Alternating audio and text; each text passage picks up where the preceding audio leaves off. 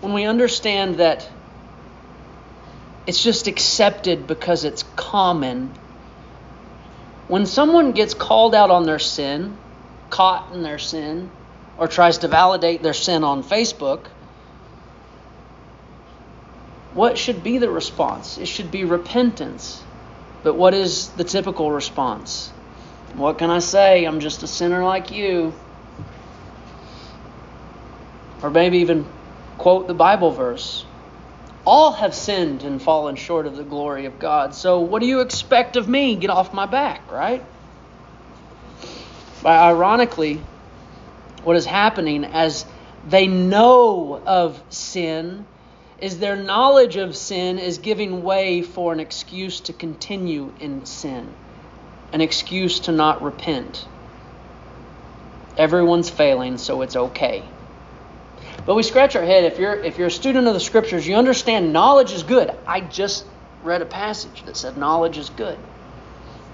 How can one have knowledge of their sin and still continue in it? How can they not be affected by that knowledge in a positive way, meaning repent of that sin? Just because you know a thing is true doesn't mean you truly know a thing. Just because you know a thing is true doesn't mean you truly know a thing. For thousands of years, everyone knew that if an apple fell from a tree, it would go straight down and hit the ground. Everyone knew it, but no one knew why until 1665, when Isaac Newton, from a different perspective, figured it out. Everyone knew that an apple would fall straight down to the ground, but no one knew the reason behind it.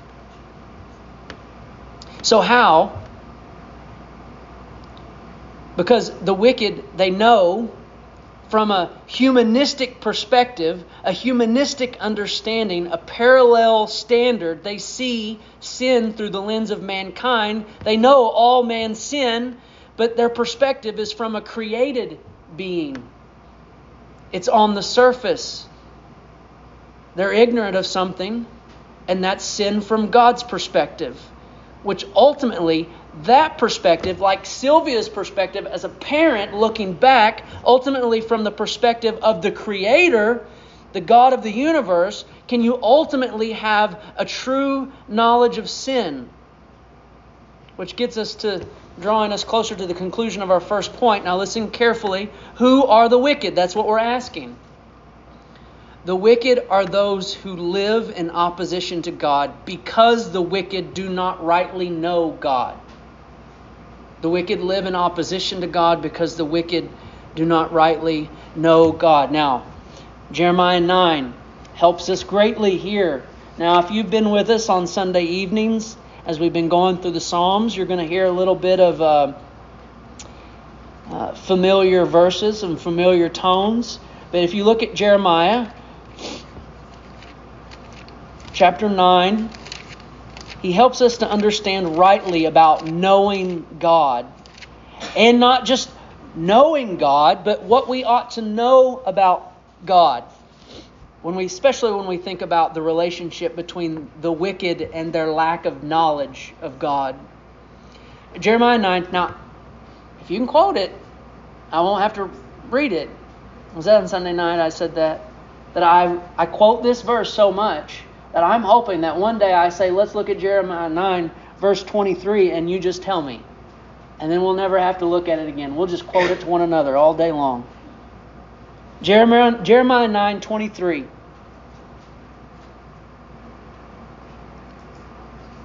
Thus says the Lord.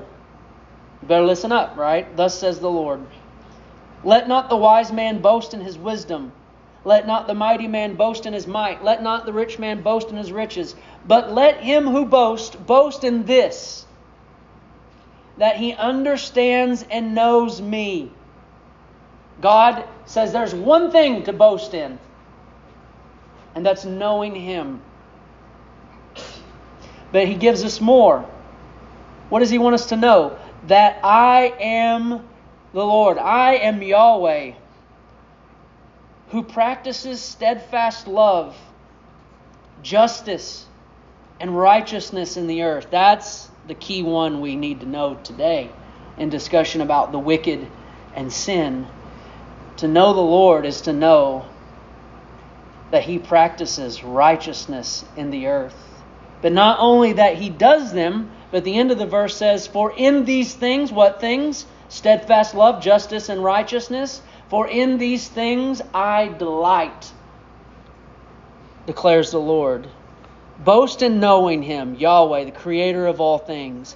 Know that He practices steadfast love, justice, and righteousness. And not only does He practice them, but He delights in them. So just so you understand, I'm introducing you to the Lord this morning. As we read these scriptures, you are being introduced to who He is and what He delights in. But not only what He delights in, but in contrast, as we speak about the wicked, what He hates. Again, if you've been with us in the evenings as we've been going through Psalms, we've looked at Psalm 5. And Psalm 5 tells us not what the Lord delights in, but the very thing that He does not delight in.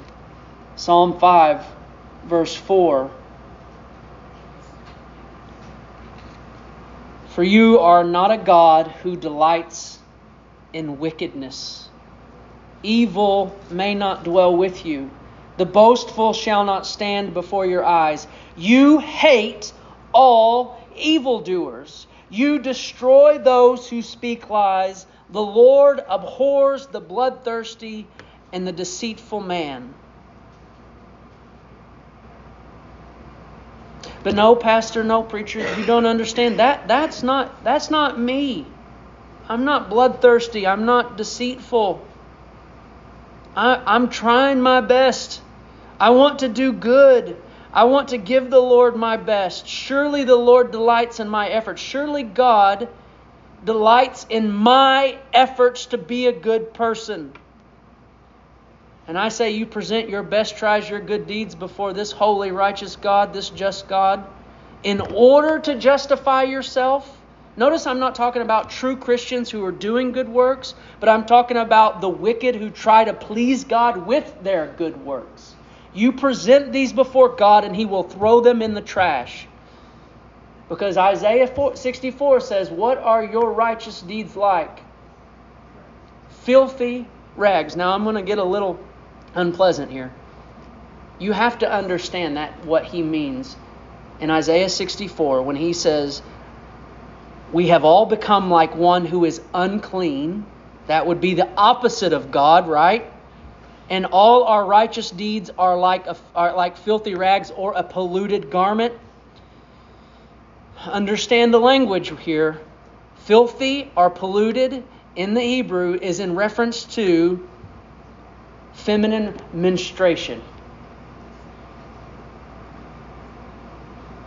Like filthy, polluted garments. That's how God sees our righteous deeds as people, fallen mankind. Now imagine if heaven was a dinner party. And there's actually a parable that goes really close with this, but this isn't the point.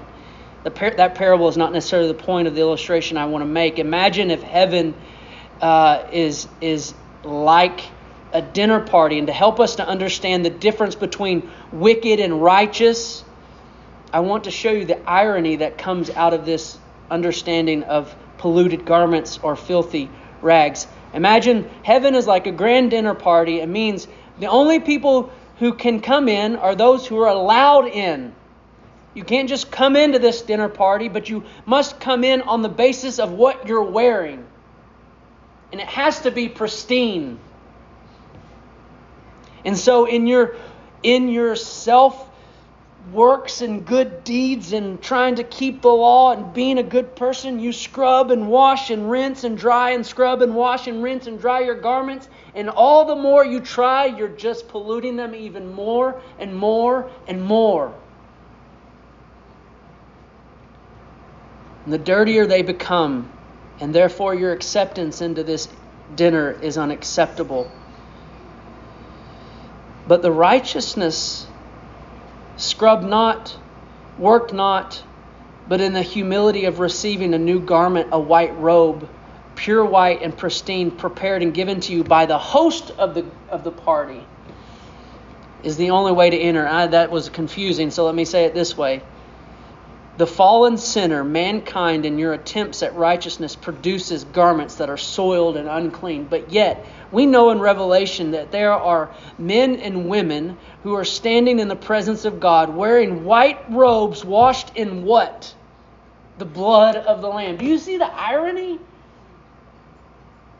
That we press our good deeds as fallen men and women, none is righteous, no, not one, and we push them before God and say, accept us. And He says they're bloody, nasty, unclean garments. But yet the ones who come in have been washed by what? The righteous blood of Christ. Do you see it? The comparison?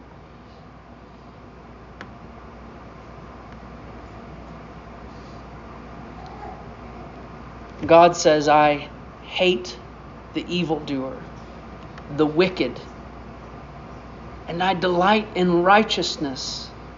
So how does one go from wicked to righteous? But only by the blood of the Lamb, the crucified Christ. That is the only way. And so we finish this first point, who is the wicked, by understanding that the wicked do not understand God's disposition towards sin. And for that matter, they don't understand God and they don't understand sin. And because of that, they have no desire to please Him, no desire to repent, no desire to turn from their sin, to ultimately obey God, to conform to His law and His standard. They do not believe God. They do not trust God. And so that leaves the wicked in opposition to God, not believing His word and not obeying His commandments. Number 2. So now we know who the wicked are. If you notice, in these two questions, one word is mentioned in both questions, both answers. And that's the word torment. It's not a word we use very much or we use correctly. It says that the souls of the wicked shall at their death be cast into the torments of hell.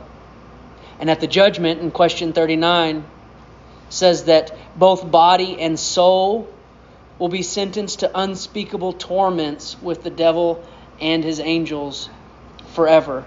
So you have to understand this as we take a step back. We think about what we've discussed in the Catechism up until now, and that was benefits for believers in Christ at death and resurrection. But these two questions and answers are not talking about benefits, because there's no benefits outside of Christ, but we're actually looking at losses to those who enter death apart from Christ.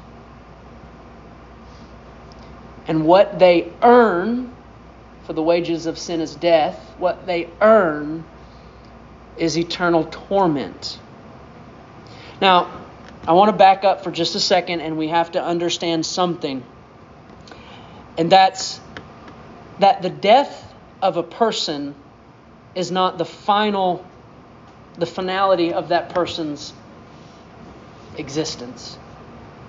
The death of a person is not the finality of a person's existence.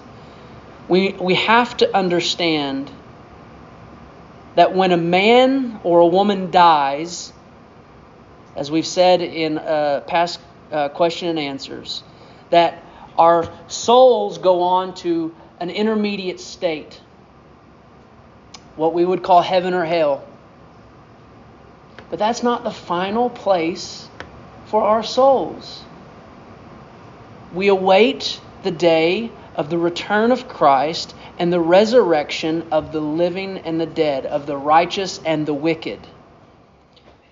Here's what the Second London Baptist Confession of Faith says regarding the death and the resurrection of the righteous and the wicked. This is to help us understand this. And then I'll have two passages, one in the Old and one in the New. Listen carefully. The bodies of men after death return to dust and see corruption. But their souls, which never die nor sleep, have an immortal substance, immediately return to God who gave them. The souls of the righteous, being made perfect in holiness, are received into paradise, where they are with Christ. Remember what Jesus said to the thief on the cross? Today you will be with me in paradise. His body evidently went into the ground, but his soul was in paradise with Christ. And not only will you be in paradise where they are with Christ, but behold the face of God in light and glory, waiting for the full redemption of their bodies. And the souls of the wicked are cast into hell, where they remain in torment and utter darkness, reserved to the judgment of the great day. Besides these two places for souls separated from their bodies, the Scripture knoweth not, meaning there is no purgatory. And then it says, at the last day, such of the saints are found alive, shall not sleep. So when Christ returns, those who are still alive will not die, but be changed. And all the dead shall be raised up with the self-same bodies, and none other, although with different qualities, which shall be united again to their souls forever. So the resurrection of the righteous and the wicked, and both will be reunited with their souls forever. The bodies of the unjust shall, by the power of Christ, be raised in dishonor. The bodies of the just, by his Spirit, unto honor, and be made conformable to his own glorious body. So torment. If you go and do a study of this in the Scriptures, you see that Jesus speaks of this more than anybody. But let me give you a few. I'm going to go through these fast, so just write them down and reference them later. I'm going to speed read these. Matthew 8:29. Jesus says, we looked at this a few weeks ago. Jesus, in encountering Legion, the demons cry out and say, "What have you to do with us, O Son of God? Have you come here to torment us before the time?"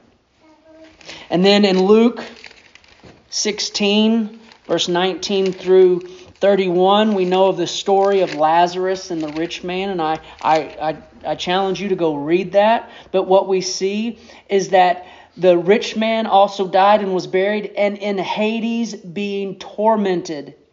And he says, in anguish in the flame. And there he is in anguish to tell them to go and talk to his family so they will not come and be tormented in this anguish. Revelation chapter 14.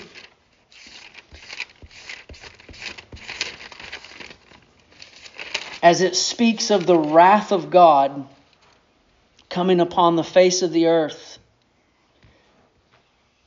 says he also will drink the wine of God's wrath. That would be the wicked.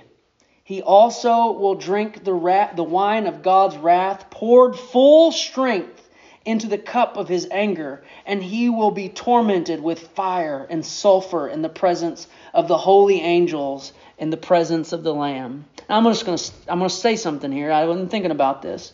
I'm going to read this again. He also will drink the wine of God's wrath, poured full strength into the cup of his anger. Do you know what Jesus drank upon the cross of Christ?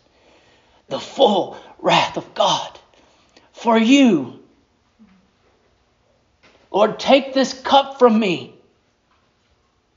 He was facing down the Father's wrath.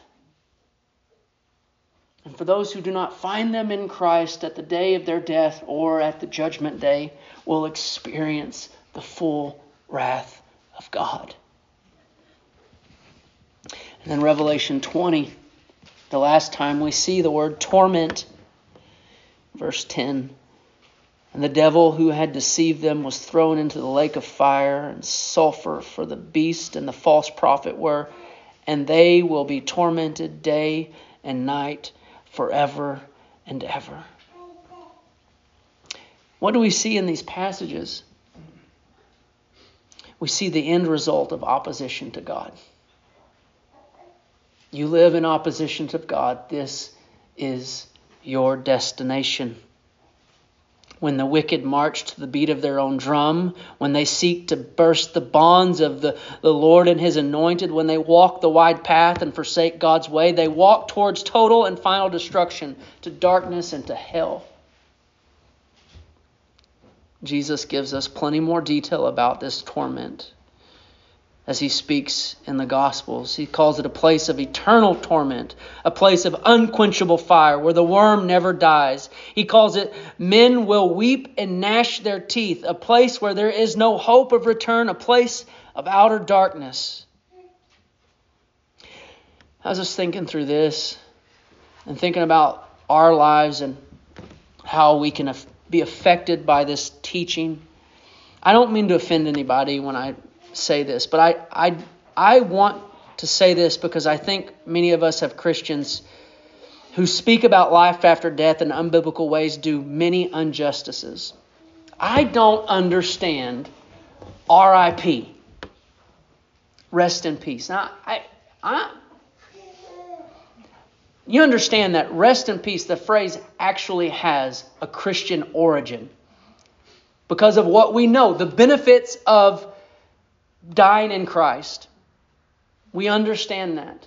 But what I don't get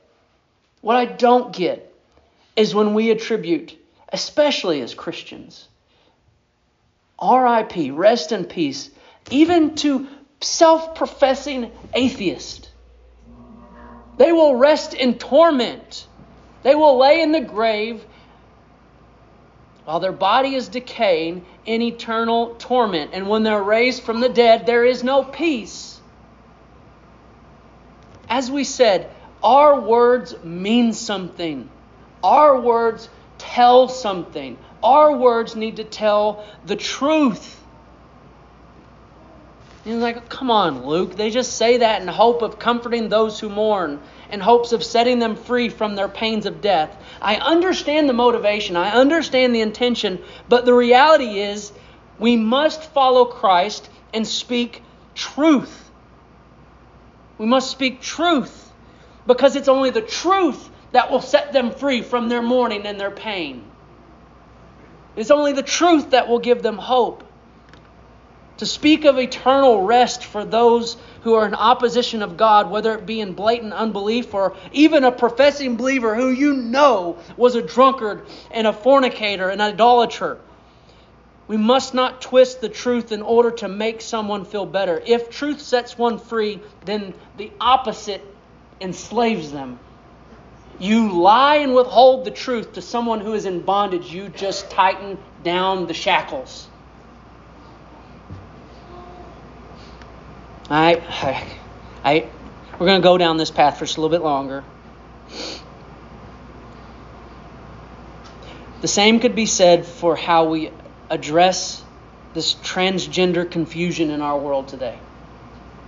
Okay? To say the pronouns or not, right?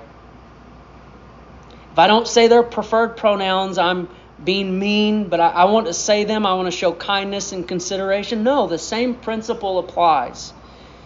If someone is so confused that they think that they are the opposite gender of how they were born, you speaking a lie to them is only going to shackle them tighter. The truth will set them free. The truth in love. To call him or her or she or he is to lie to them. It's to tighten those chains, the bondages around their ankles. It's to push them a little further down the road of destruction. It's to bring them a little bit closer to eternal torment.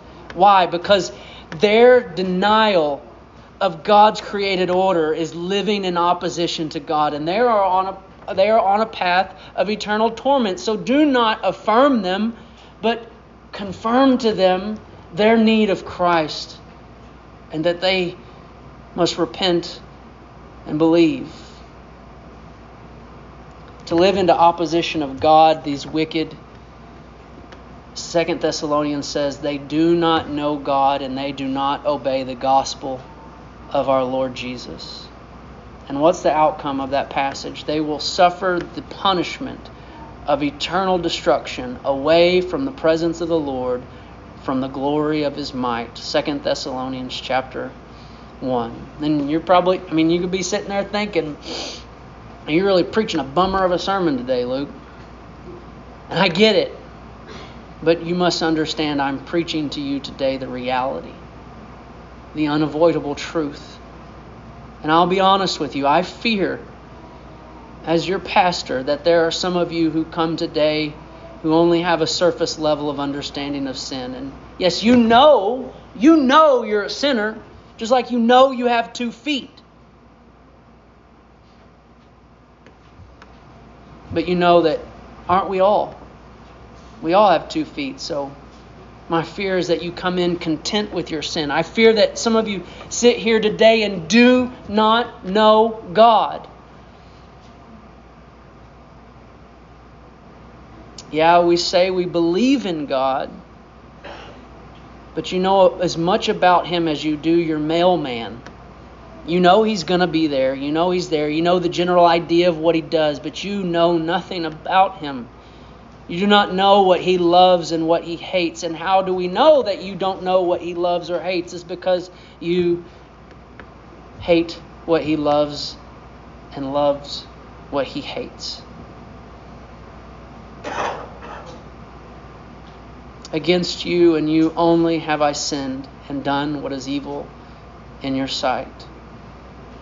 If you knew God and His hatred of sin, you cry out like the tax collector within the temple, Lord, have mercy on me, a sinner. But in the midst of the fear that I have of that, here's what I know. Okay? Here's what I know and why I have hope.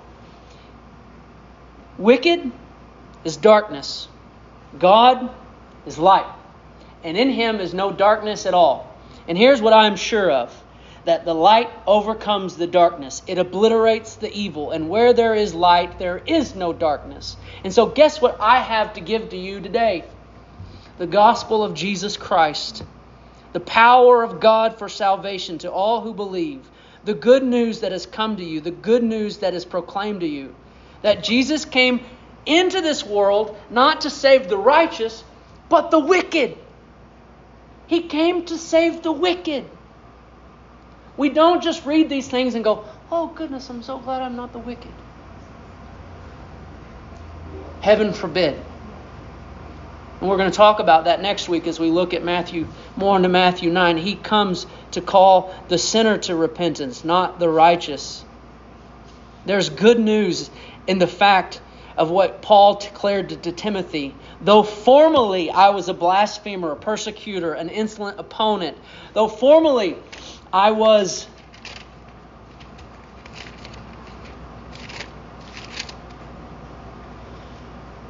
sexually immoral, an idolater, an adulterer, practicing homosexuality. I was formerly a thief, greedy, drunkard, reviler, or swindler.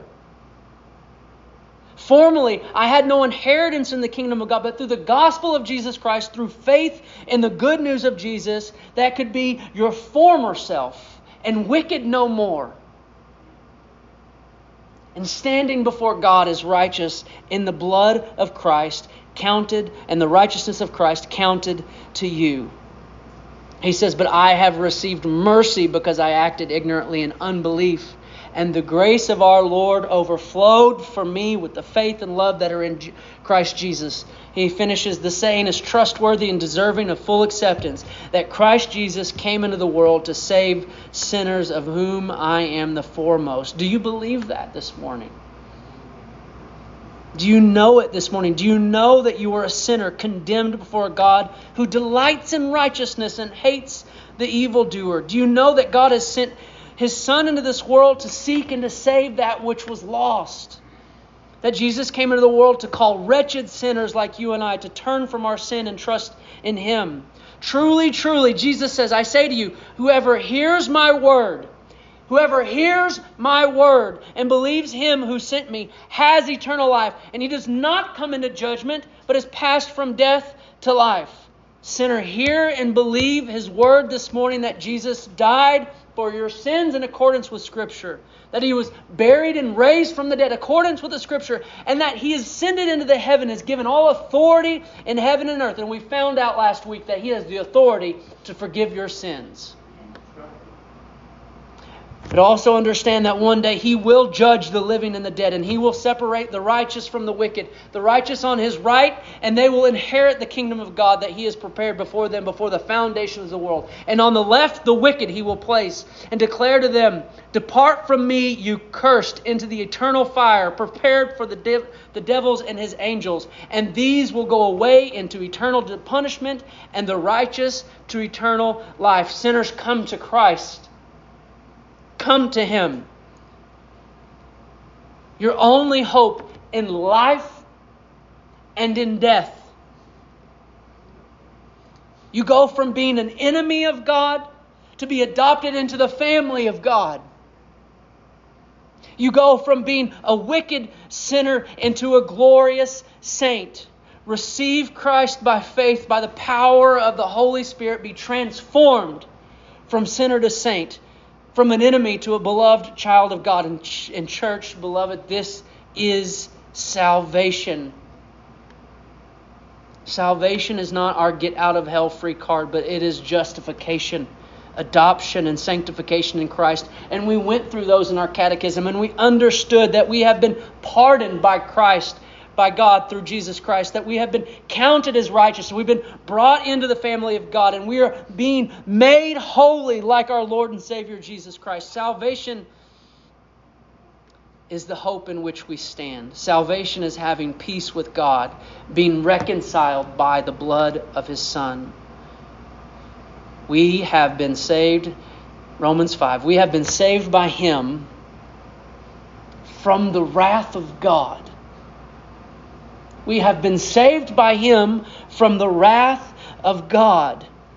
And so let us rejoice in the hope of the glory of God. For God who said, this is the truth of all who believe in Christ. For you once were wicked and in the dark, but God who said, "Let light shine out of darkness," has shone in our hearts to give the light of the knowledge of the glory of God in what? The face of Jesus Christ. And here we come to this table.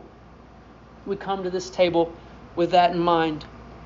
We look at the Lord's table, the Lord's Supper, and we rejoice knowing that it was His body that was broken, His blood that was poured out, that seals our eternal hope and our eternal peace.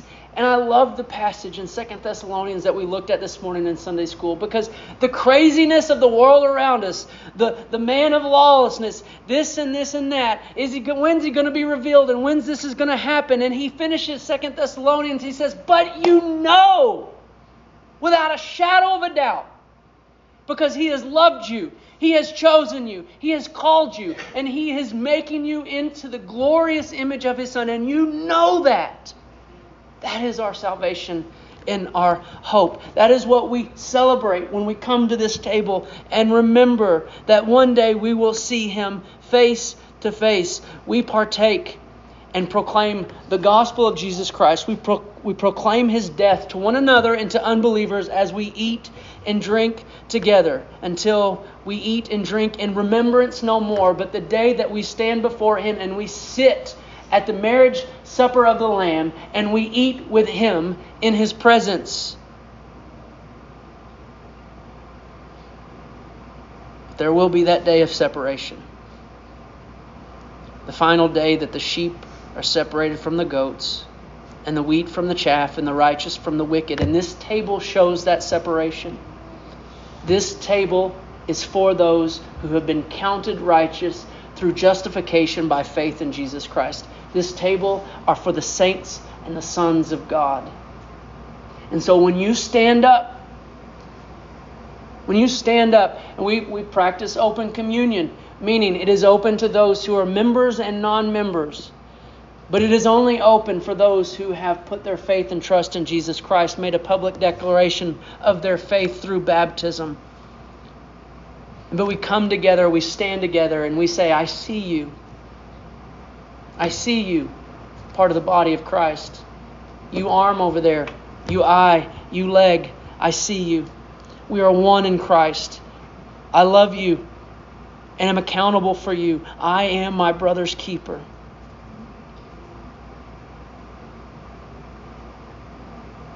If you're a believer who's been struggling in sin and you're hesitant to come to this table and feeling unworthy to take the bread and the cup, if you are broken over your sin, then I urge you to come to this table.